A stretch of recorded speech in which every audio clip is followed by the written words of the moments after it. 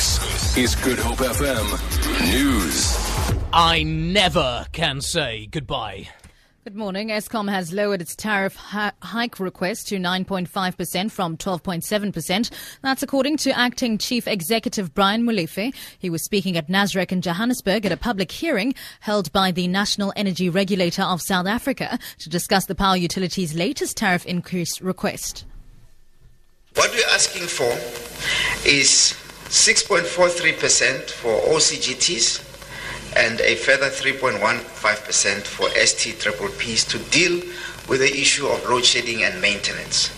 And that is the additional 9.58% that we're asking for. The Freedom Front Plus says Parliament should temporarily appoint a private security company to deal with possible disruptions in the National Assembly this week. FF Plus Chief Whip Corne Mulder says this can be done as Parliament looks into how to beef up the capacity of the Office of the Sergeant at Arms to deal with disorder at the chamber. Mercedes Besent reports. It is the last week before the National Assembly will be rising for the winter recess. Mulder says Parliament needs to take urgent steps to prevent further disorder. He says the FF Plus supports the announcement that the Office of the Sergeant at Arms be beefed up. Mercedes Besent, SABC News, Parliament. A police officer is recovering well in hospital after being shot while doing routine patrols at George in the Southern Cape. Constable Trevor Lindur and a colleague were on patrol in Thembalethu last Thursday when they spotted a suspicious-looking man. The suspect pulled out a firearm and shot the 35-year-old Lindur in the chin and upper right arm. Police spokesperson Malcolm Poyi says they're looking for the suspect.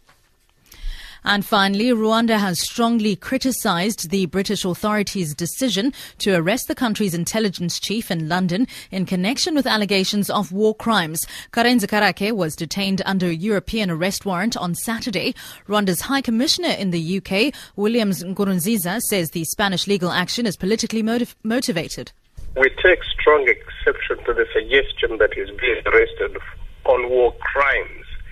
These are indefensible charges that we are aware have been on the books since 2008, moved by politically motivated charges that were put on the books by the Spanish in 2008. We consider the arrest, in our view, as a travesty of justice. For Good Hope FM News, I'm Sibs Matiela.